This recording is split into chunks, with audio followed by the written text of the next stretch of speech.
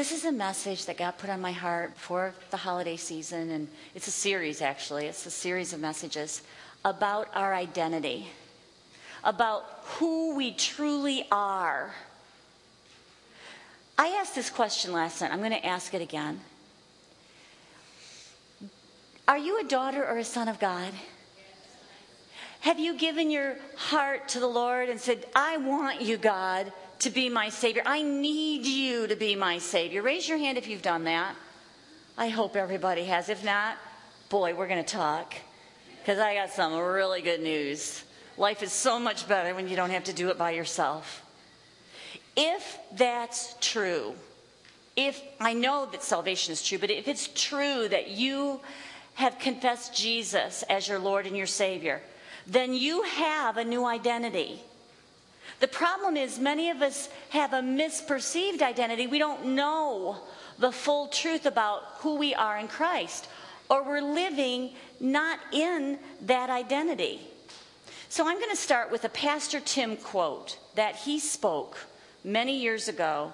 I have sat under Pastor Tim's teaching for many years, and there are so many. I'm a note taker, so I sit there and I write things down. And this was a quote that stopped me in my tracks. And I had to stop and really think about it. And this is what Pastor Tim said. He said, your identity is very important to your healing. If you're believing things about yourself that are not your true identity, you are under the deception of the enemy. So the gist of that is that your identity is very important to your healing. This is a healing meeting. Pastor Tim and me and everybody on this team and all of you, or you wouldn't be here, we want to see you healed with all our heart. I can't even tell you sometimes what a passion or burden is on my heart to see you guys completely whole. That's not just me, though. That's the burden of God. That's his heart. He wants all of us well. And what Pastor Tim, when he said that, when he said, your identity is so important to your healing. And if you're believing something about yourself that's not your true identity, you're under the deception of the enemy. When he said that, it was like, well, then I got to know what my identity is, because I don't want to be under any deception of the enemy. So I want to share two big problems to do with identity. The first one is identity theft. Now, in our world, the world that we live in, identity theft, if your Social Security number is stolen, if your identity is stolen, and somebody else tries to take your identity and become who you are and use it, it's a big problem. It's a huge mess that you have to get yourself out of. It can be like a spider web just woven into all sorts of issues. My mother-in-law had her identity stolen several years ago. And they got her Social Security number through a medical facility. And, oh my goodness, many different states. This person tried to open up credit cards and open up bank accounts and do all sorts of things with my mother-in-law's identity. The enemy tries to do that with our identity. John 10:10, we know that word, says that the thief's purpose is to steal, kill, and destroy. But Jesus said, my purpose is to give them a rich and a satisfying life. So the enemy wants to steal our identity of that rich and satisfying life. And he does that through our identity. If he can steal our identity and get us to be deceived, to believe something other than who we truly are, then that rich and satisfying life that is God's purpose for us can be part of what he steals. So identity theft is the first big thing. And the second thing is identity crisis. So in the world, an identity crisis is a person, we hear it all the time, poor self-esteem, issues with sexuality and your identity and knowing who you are. We see it with feelings of rejection or an orphan spirit or an abandonment issue. kinds of identity issues, identity crises. They're running rampant in our world. Satan desires us to be deceived, to believe those things about ourselves. And his only real power is deception. He's been deprived of his power, but he is a deceiver. He is a liar. He's the father of lies. And this, one of the ways he does it is he lies about our identity. But if we know who we are, if we know our true identity and what we have in Christ, then we can fulfill God's purpose of a full and abundant life. So I'm going to read a scripture now. This is Colossians 2:8, that shows one of the ways in our world that this identity crisis thing happens, where we get the enemy to twist who we are and get us to believe a lie about our identity. Listen to this. Colossians 2:8. Beware that no one distracts you or intimidates you in their attempt to lead you away from Christ's fullness by pretending to be full of wisdom when they're filled with endless arguments of human logic. For they operate with humanistic and clouded judgments based on the mindset of this world system and not the anointed truths of the Anointed One. That sounds like the world. Full of wisdom, endless arguments of human logic, humanistic, clouded judgments, the mindset of this world system. We see it all over. We're seeing it in our political system. We're seeing it in our morality of our nation. We're seeing it in the whole LGBT movement. We're seeing it, and it's as if that's truth or that's real. But the real truth is the anointed truths of the Anointed One.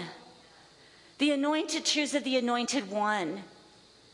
And if we're believing a lot of other things that we've either lived and experienced or that we've been told about our own identity from the world, then, like Pastor Tim says, it can have a drastic impact on us.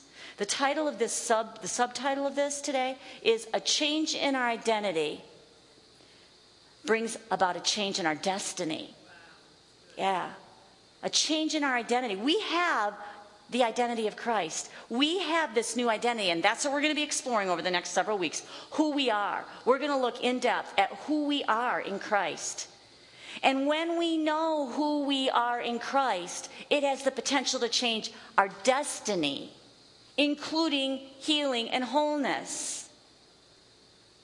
Now I'm going to read a couple of excerpts from the Time magazine, because I'm going to show you this is what we're talking about. A change in identity brings about a change in destiny has been proven not just by the Word of God, but by man. So this is the Time magazine. 2 nuggets. Here's the first one. Research on everything from exercise, eating behavior, and sexuality to political action and drug use suggests that having one's identity wrapped up in a particular behavior is a crucial motivating factor to sustaining it. So let me put that in Cindy's simplicity language. It says that if we identify with an eating disorder, if we identify with an addiction, if we identify with a sexual orientation, if we say that's who I am, then our attitudes, our behaviors, and even the effects in our life follow that. It all follows along. And then the next Time magazine piece says one of the best ways to change a behavior, to change something like a health behavior, is to change our self-identity. When a smoker begins to view himself or herself as a non-smoker, or a teenager sees binge drinking as something people like me just don't do, then that behavior is typically more lasting than if a person's sense of identity is not invoked. When I minister to people with smoking addictions, I don't just pray over them and pray deliverance. I do pray deliverance, And I do declare the word over them. But I also tell them, whenever you light up a cigarette, say, I am a non-smoker. Whenever you light up a cigarette, say, I hate smoking. Get your identity to change, and the behavior will also change. The attitudes, the behaviors, the emotions, and the effects, the destiny, all have the potential to change.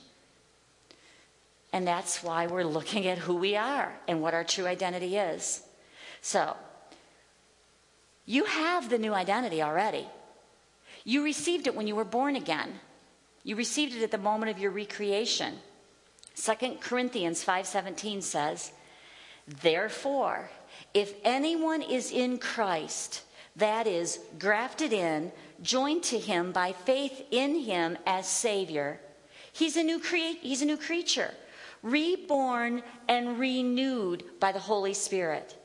The old things, the previous moral and spiritual condition, the old identity, has passed away. Behold, the fresh and new has come. Behold, new things have come, because spiritual awakening brings a new life. The old is no longer part of us. The old identity is gone. We have a new identity. Now, I want you to think about this picture for just a minute. How many of you have ever totaled a car in a car accident? I have. Okay, several of us have. When you total a car, the insurance company will not pay to have that car fixed. It's not worth it to pay to have it fixed. So they give you a brand new, well, maybe not a brand new vehicle, but they give you a new vehicle that's just as good as the one that was totaled. No? Well, that's what they did for me. Anyway, the point is, that old car, that totaled car, was sold. It was sold with a salvage title to a salvage company for parts. My neighbor's in that business, and he does very well for himself. Those cars are still good for parts, so they get everything they can, and then they recycle the rest.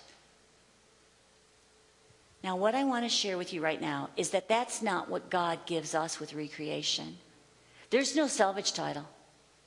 Because we were pretty much totaled. No matter how good you were, no matter how, what a good person you were, no matter how hard you tried to follow the rules and the regulations and the laws and the commandments and all that stuff, no matter how good you were, you sure weren't good enough. Because we were all fallen, we all sinned and had fallen short of the glory. That's just who we were before, right? But God didn't give us a salvage title. He didn't give us a title that said, oh, you were a sinner and I'm just going to, clean you up and do the best I can. That's not what he did. He gave us a brand new title. And unlike what happened to you, Liz, when you didn't get the new car, okay. Yeah, because God's way better than the stuff that happens in the world. He gave us this brand new title. And if you keep going with me with my analogy, it's not just a Cavalier title. It's like a Porsche or a Mercedes or one of the, I'm not a car girl, but a really, really, really nice, beautiful, perfect, brand spanking new. Still smells beautiful, fresh leather, all that. That's who we are. Perfected. That's what our new title is. That's good news. Keep that picture in your heart. That God didn't give you a salvage title. Okay, listen to this scripture. Galatians 2:20. My old identity has been co-crucified with Messiah. My old identity has been co-crucified with Messiah, and it no longer lives. For the nails of his cross crucified me with him. And now the essence of this new life is no longer mine. For the Anointed One lives his life through me. We live in union as one. So what I believe this means is that because we were co-crucified, we weren't just co-crucified, we were also co-resurrected. And now we are fully alive, but we're not just me. It's not just me. It's Christ in me. It's Christ in you, in union with you. And then it goes on and it says, my new life is empowered by the faith of the Son of God who loves me so much that he gave himself for me and dispenses his life into mine. That's the love that we have from our Father. He loves us so much that he chose to give us that new life, that new identity. So we get our new identity when we're born again. But here's the key. We might not know we have it. We come to know our identity. We come to have revelation. We realize our new identity through being renewed through the Word. To have when our minds are renewed, made new with the Word of God. Romans 12:2 says, don't copy the behaviors and the customs of this world. Don't do it the world's way. But let God transform you into a new person by changing the way you think. Changing. Pastor Richard's been talking about this. Repentance is changing the way you think. Renewing your mind isn't just stuffing your mind full of new facts or doing Bible studies or studying the Word. It's way more than that. It's changing the way you think. When we renew our mind, when we allow the Word to change our thinking, we perceive things the way God says they are. We see ourselves as God sees us. We see the life that God has planned for us, the way God sees the life that he's planned for us. I was listening to a Charis Bible College teaching. I'm doing a lot of stuff online with Andrew Wommack's school. And this was a statement a teacher made, and I just really was one of those aha statements. He said that we need to move from seeing the Word of God as this is God's will to seeing it as this is who I am. That one I just had to stop and think about, because this is the will of God, and it's powerful to know that this is his will. Every promise in here is his will for me. But to know that it's not just his will for me, it's who I am. It's just a whole different step in believing this word for me. Here's another statement the same teacher made. He said, if you can break a mentality, you can break a reality. So we're going to be looking at mentalities, at misperceived identities that you may have been carrying and you may not know it. Some of us do know it. This isn't just for you. This is a series for me too, because I've got some different things that are difficult for me. You probably have things that are difficult for you. But that's not what the Word says about me. So how do we change it? How do we come into agreement with him? First thing we need to know is we need to, I think, go to God and take time to just ask him and to look at ourselves and to say, is there something in me that has become my identity that's not what God says about me? And it might be sickness. Has the sickness or the trial in your life become your identity? Have you received it as who you are? If it has, God wants to redefine you. Amen. So I just pray right now, before we even go into the how and what our identity is, God, I pray. I pray that hearts are open. I pray right now, will you just put your hand on your heart for me? I pray right now that there is a stirring in our soul, a stirring in our hearts, a yearning to see ourselves as God sees us and to step into the fullness of our identity. Jesus, you paid too great of a price for us to stand outside looking in and saying, I want that, but I don't know how to get it. God, help us to receive who we are into the very depth of our inner being, and to walk out the destiny that Jesus came to pay for, which is a rich and an abundant life, including healing, including wholeness. I ask this in Jesus' holy name. Amen. Amen means so be it done unto me. Amen. Amen. Okay.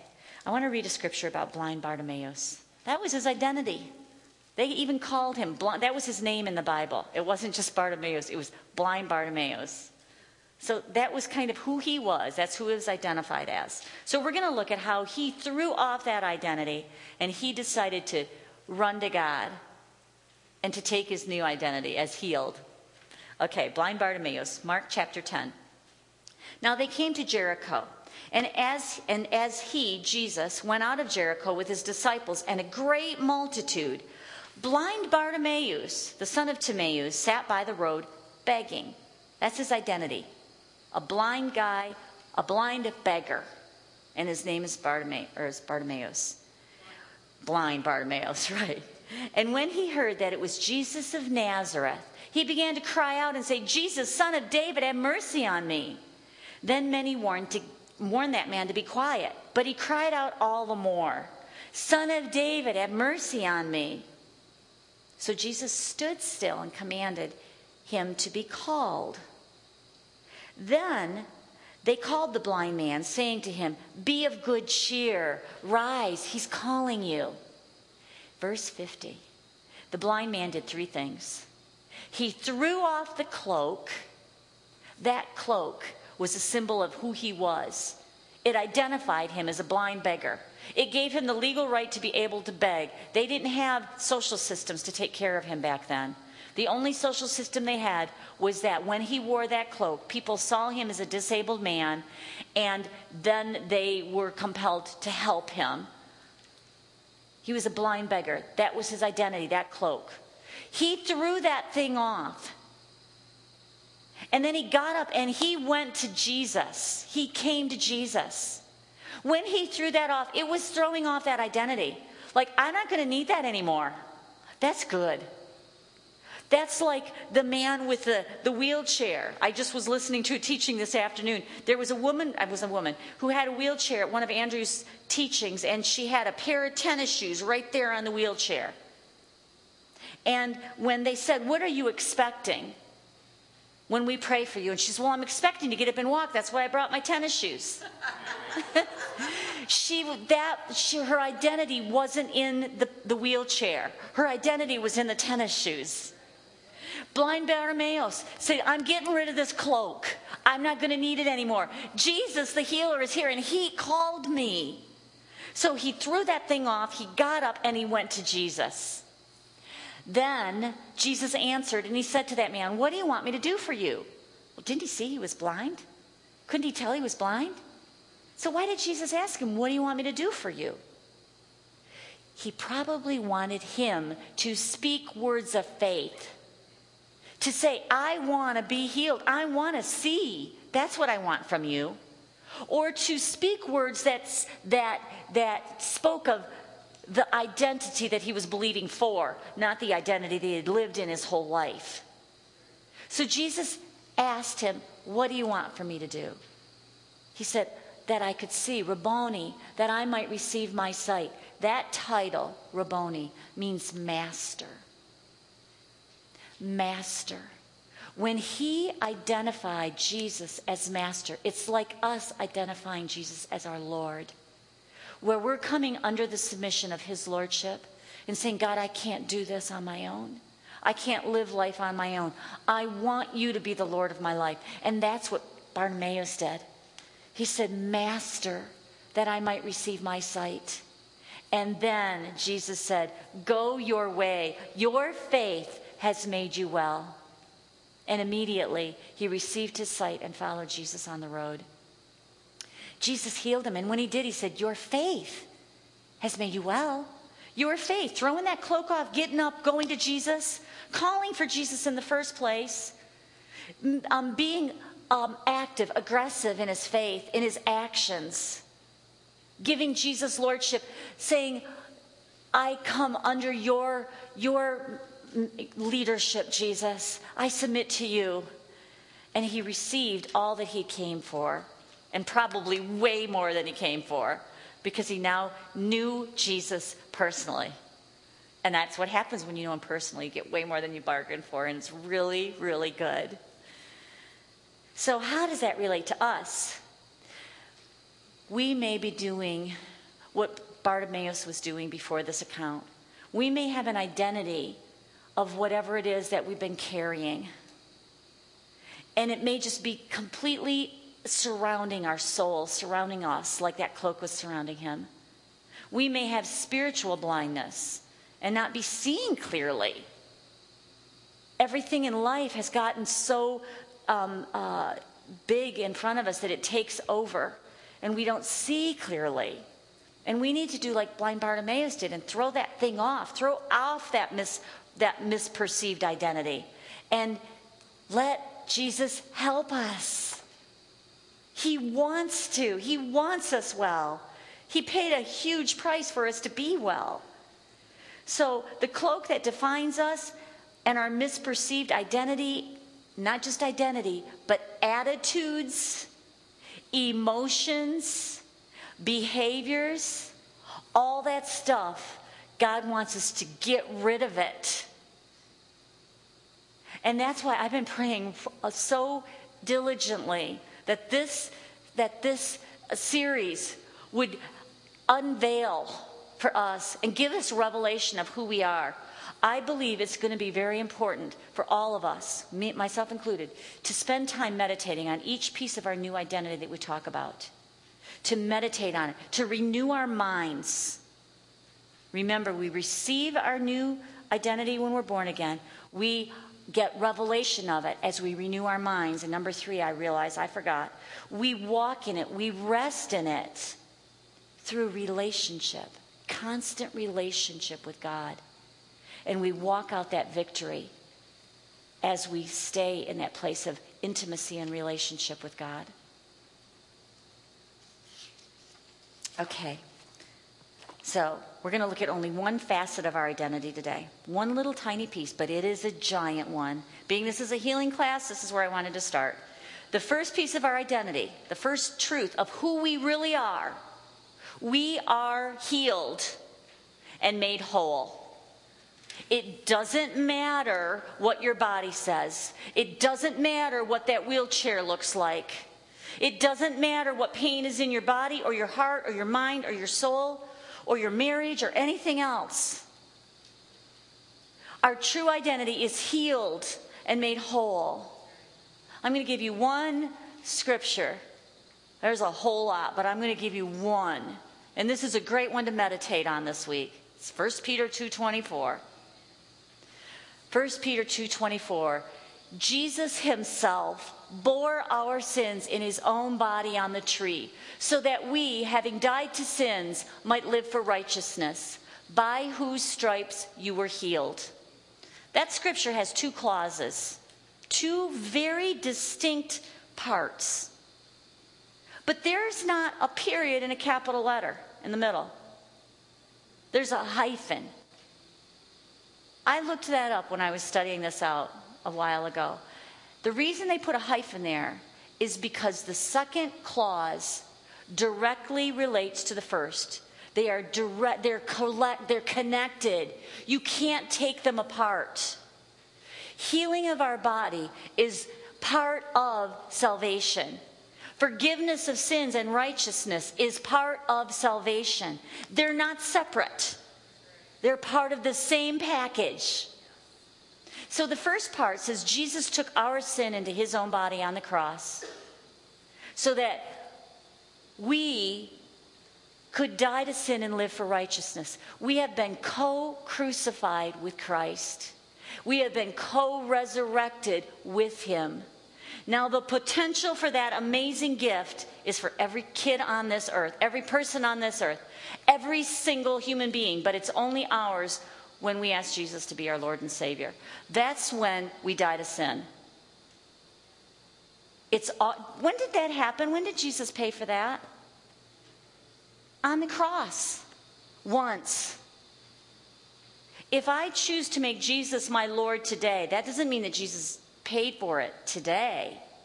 He paid for it 2019 or so or more years ago. That's when it was paid for. That's when it was purchased.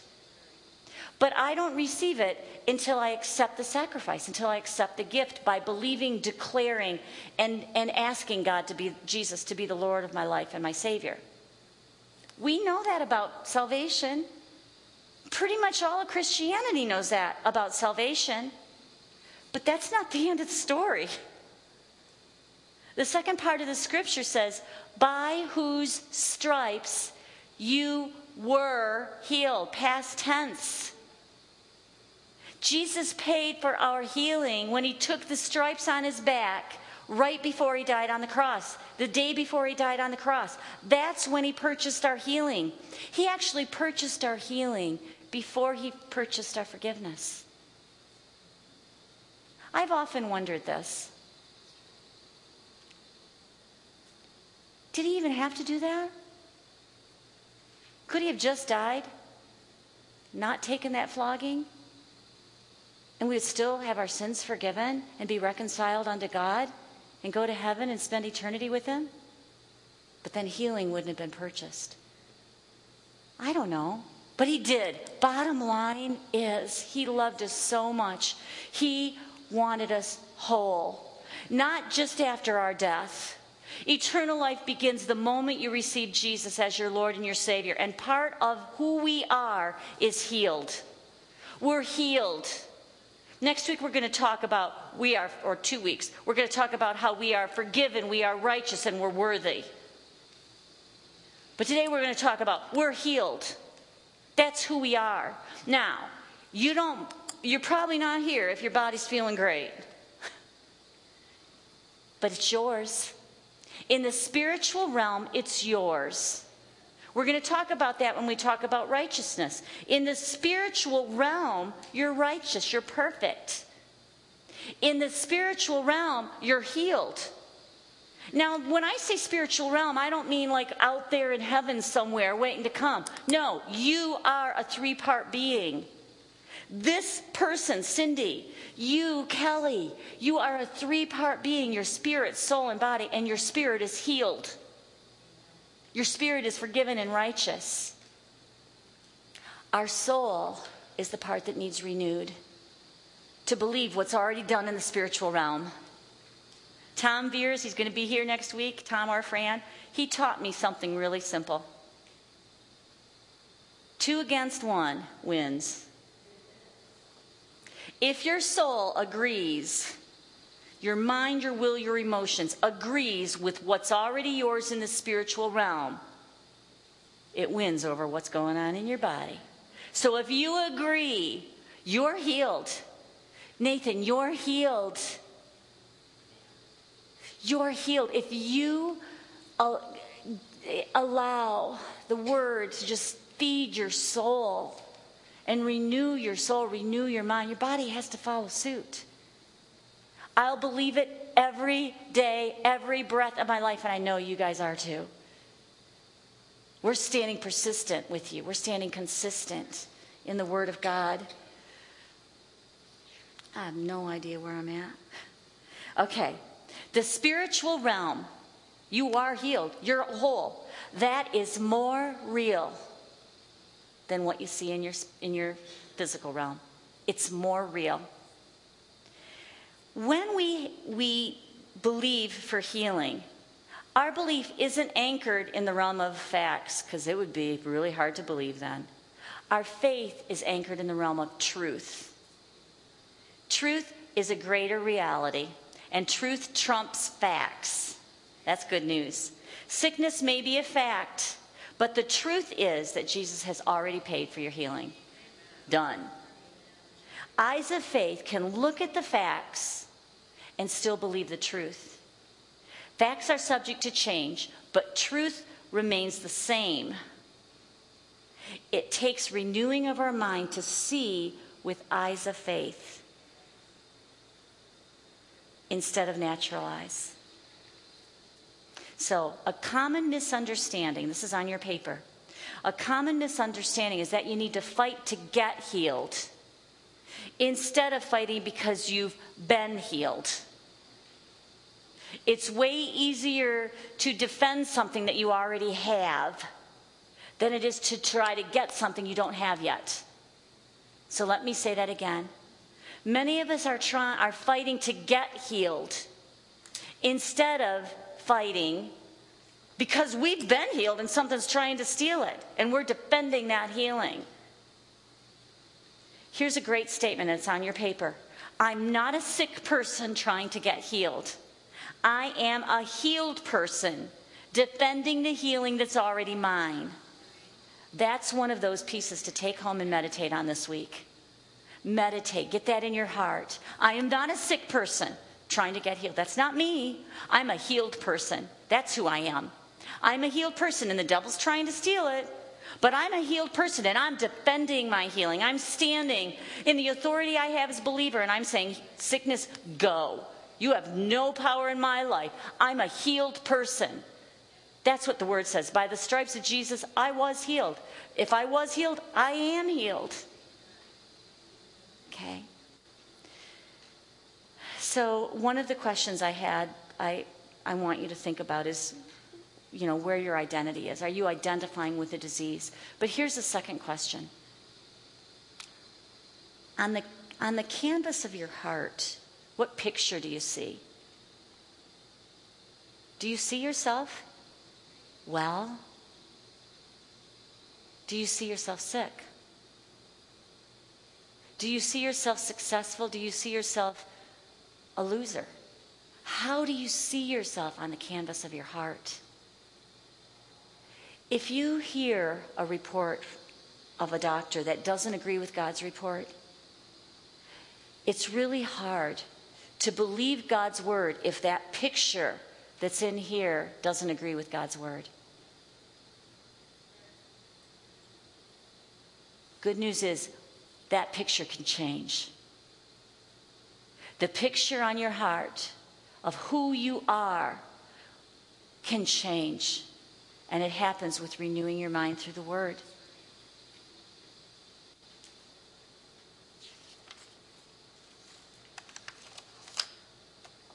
If that negative picture is going to change, it's imperative that we change our focus until we see ourselves well.